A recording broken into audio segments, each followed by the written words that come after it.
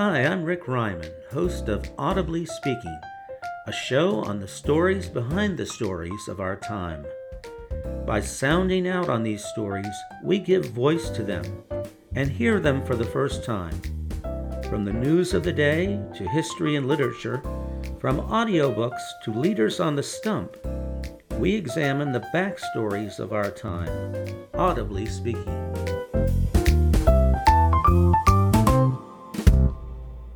Today, in 2021, many attacks on Asian Americans that have brought shame to this nation are explained by the constancy and intractability of racism in our history. But if we were not so ignorant of this fact, we might have vowed to end that stain and commit to acting differently. It is my opinion, based on a look back at previous episodes of anti-Asian bigotry in American history, that these present-day attacks simply could not happen if only the attacks in our history were seen now for what they were then, as utterly irrational and racist in all their essentials. A case study is the internment of Japanese Americans in concentration camps during World War II, American concentration camps.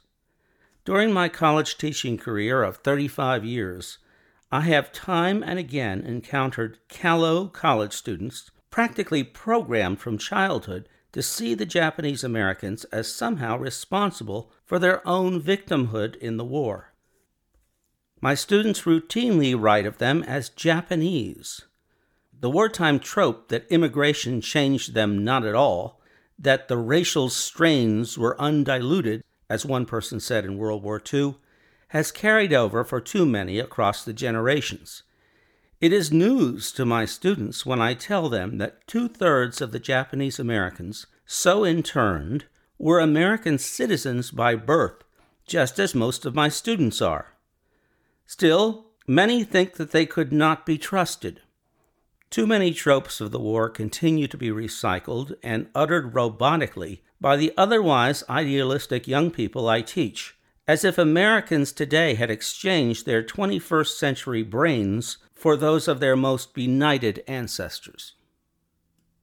Let me go over just a few of the facts of that infamous history of the worst violation of civil liberties ever in our past, something that former Vice President Walter Mondale called a roadmap to the destruction of all our civil liberties.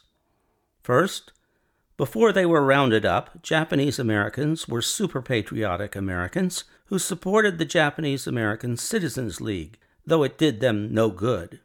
Second, a 1988 U.S. government report endorsed by President Ronald Reagan, no bleeding heart liberal he, declared the wartime relocation to be a result of racism, wartime hysteria, and a failure of presidential leadership. Third, nativistic prejudice by white Californians who resented Japanese Americans as economic competitors swayed the Roosevelt administration to disregard the U.S. Constitution and target the innocent in the name of national unity after Pearl Harbor, simply because most Japanese Americans lived on the West Coast and because they could be conveniently rounded up on the West Coast. In parts of the U.S. where Japanese Americans were few in number, or where, as in Hawaii, they were so numerous as to be vital to the local economy, they were left alone.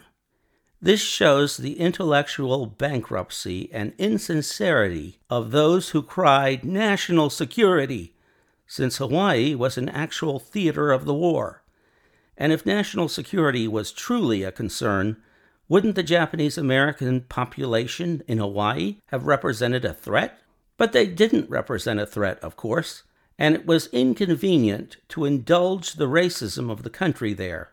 So Japanese Americans were left in peace, and of course, in peace Hawaii remained after 1941.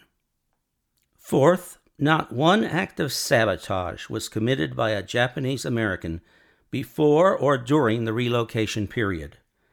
Racists used this as an argument for relocation, saying that the lack of sabotage proved that Tokyo was holding them back for an act at some distant appointed time. This is an example of the fallacy of the argument, heads I win, tails you lose. Fifth, of course, the Japanese Americans were not referred to by that name, nor even as Japanese, erroneous though that moniker would have been. They were called Japs, an effort to dehumanize them that exposed the racism behind the whole infamous affair. Sixth, while the concentration camps were not death camps, as the Nazi camps were, more people were born in the American camps than died there, they had this similarity with the Nazi camps. They were places where innocent citizens were placed behind barbed wire and machine gun-toting guards, not because of anything they did, but because of who they were, and for reasons of assumed racial threat. In 1944, the Supreme Court covered itself with shame by absurdly upholding the constitutionality of concentration camps for U.S. citizens and aliens alike in Korematsu versus U.S. This Supreme Court precedent has never been reversed, and thanks to this precedent, if you are a U.S. citizen today, you may be made uncomfortable by the knowledge that your citizenship does not protect you from being placed in a concentration camp by the government in a time of national emergency being defined by the government itself. So why in the year 2021 are Asian Americans being targeted for their ethnicity and not for anything they themselves have done? Asian Americans, like most Americans, are mostly U.S. citizens by birth. Far from having anything to do with the emergency of COVID, they have died from it in the same proportions as their fellow citizens. Could it be because American history is saturated with racist beliefs about Asians, and that many Americans still think that concentration camps USA for so-called Japs is unobjectionable? The catalyst for this painful persistence of racism is that although racism is in the country's historical DNA, the only thing keeping it going is widespread ignorance of that history and of our nation's racist past. That ignorance, unfortunately, seems all too evergreen in the America of 2021. That's it for today's episode of AudiblySpeaking.com. New podcast episodes appear on AudiblySpeaking.com approximately once every 2 weeks. Please subscribe to Audibly Speaking on iTunes or whatever podcast aggregator you enjoy. Until next time, this is Rick Ryman. Happy listening.